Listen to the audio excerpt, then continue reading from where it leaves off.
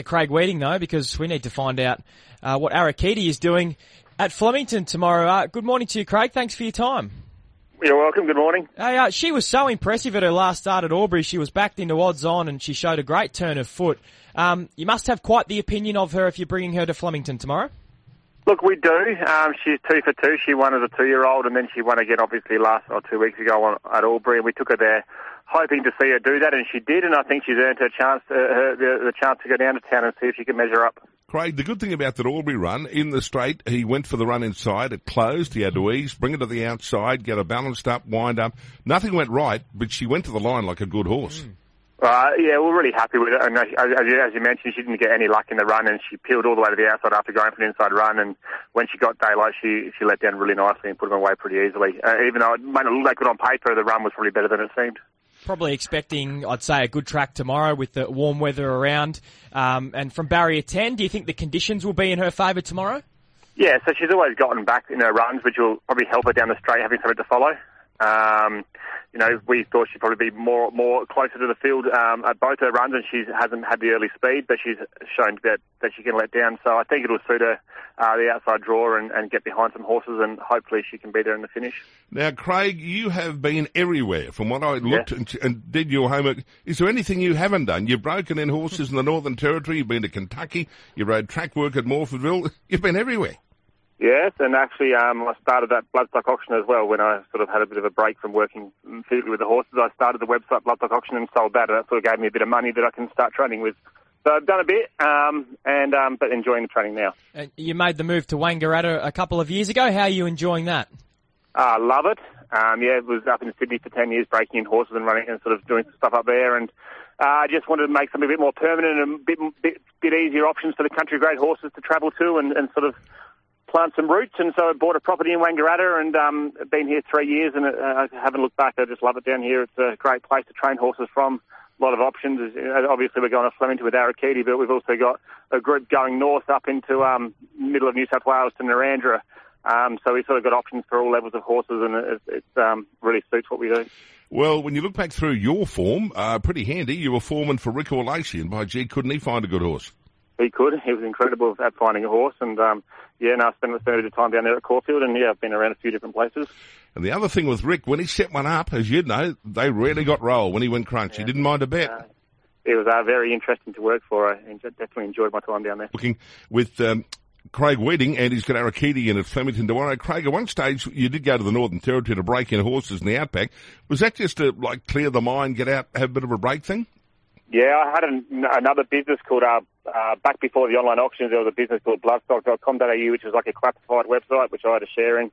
And we sold that to Inglis, and I went and did a bit of time at Inglis and was living in Sydney, and I just wanted something completely different. So I replied to a newspaper ad and went to Northern Territory and worked on a station up there and broke in horses and worked with cam draft horses and things. We just did a season up there, and it was something that I'm really glad I did, and probably at the end of it I had enough, but at the time it was a really good experience, and I thoroughly enjoyed it. Now, breaking in horses in the Territory, did you find a few who could hump up a bit? Absolutely, yeah.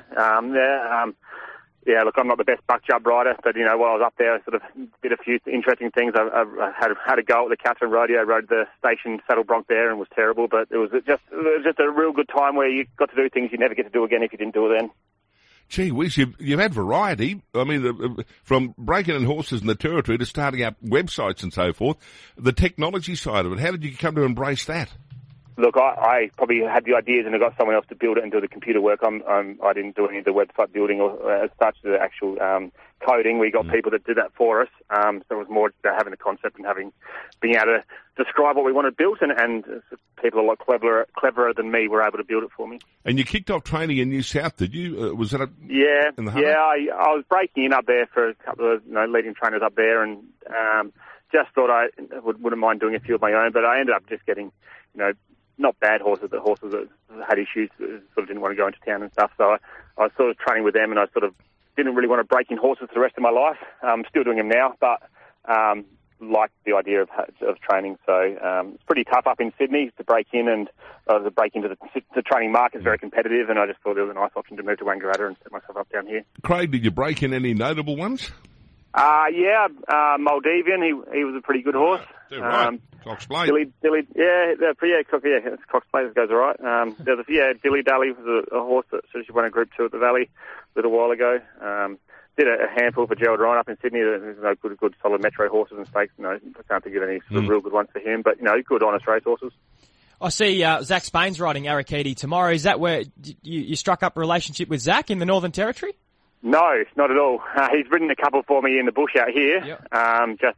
We use probably our regular riders, but we've used Zach a few times. He hasn't ridden a winner for me, but I've always been really happy with the way he rode him. They've been really easy to watch him ride them. So I thought might as well stick with someone we know and put him on. Well, hopefully tomorrow's the day. Well, just tell us a little bit more about this horse and how she came to catch your attention, Craig.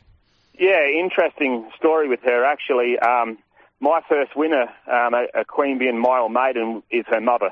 Oh. So, and this is her first foal. So she won one race, the mother, and then went to stud, and this is her first foal that I raced with the breeder and the owner of the first, of obviously Chocolate Coated as well. Mm. So she came down, broke her in, showed a little bit. So me and the owner of her, we sort of were halved in her, and then when she showed a bit, we sold a bit of her to some stable clients who were in a few of the horses, and she was gone from there. The mare's got a Minari 2-year-old, and I think she's back in foal to Pariah now. Well, you got a few in the Benalla as well. Yeah, I'll probably scratch almost all of them except for two. They've all drawn terribly, and we've got a backup option with most of them able to go to Cora on Monday. So there'll be one in the maiden and one in the 2,000-metre race. Ad Milk and Flying Gem will go, and the rest will wait until Monday at Cora with them. I was looking at one which fascinated me in the fourth. You got one in by Flying Artie, who is a flying machine, and it's out to 1,800.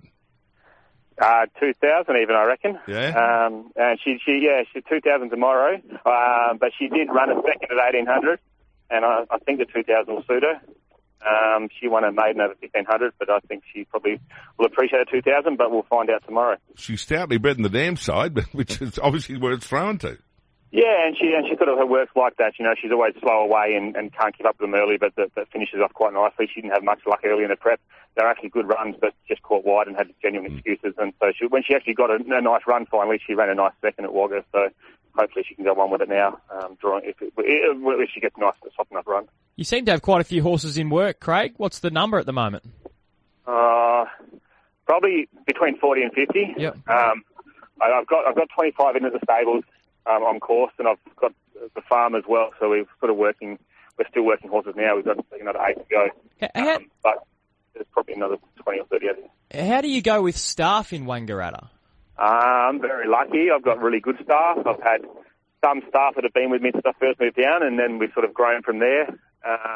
Got a good group of riders. I'm lucky enough that with the farm, I can grab some of the riders once they finish track work in town. We sort of all come out to the farm afterwards when they would be finished otherwise, and we sort of kick on until lunchtime, 1 o'clock, and keep working horses out here. So I've got enough riders in town to get the one that's done early, and then I pinch a few others to come out to the farm, and we've got a few options out here. That is, there's a group on the arena now doing a bit of dressage and stuff, and another couple out around the track. So gives an option to be able to work some of the highly strung ones out of the paddock, and give some of the race horses in between runs, they can work out of the paddock as well, just so that they don't go too sour, and hopefully keep them up a bit longer. It's marvellous to get them away from those two white rails, isn't it?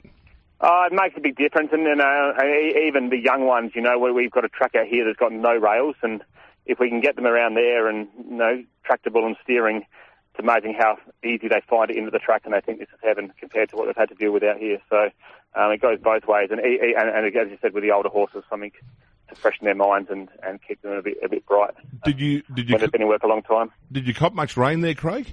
Yeah, we had heaps. It's dried up now really quickly. But yeah, I mean, my farm's fine. The road flooded, but the farm was fine. The stables, the backyard, the yards that I've got down the back, they all flooded. But the actual stables were fine. The town on the north side copped a lot worse. There was road closures and a lot of places did go under. But yeah, where we are pretty good, but it's certainly dried up pretty quickly now. Well, we wish you all the best with Arakiti. She looks got a lot of upside the way she's raced. Do we have something on? Yeah.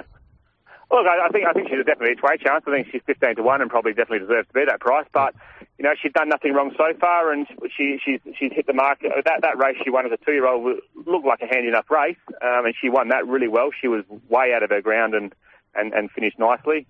I think she's sensible enough to race down the straight tractably. So I'm hoping she can be competitive, but we'll know a lot more tomorrow. But I'm sure she certainly needs weight shots for sure. All right. Well, we wish you all the best and good luck with your team over the weekend. You've got quite a few heading to the races right around the country. So good luck. Thank you. Thanks very much.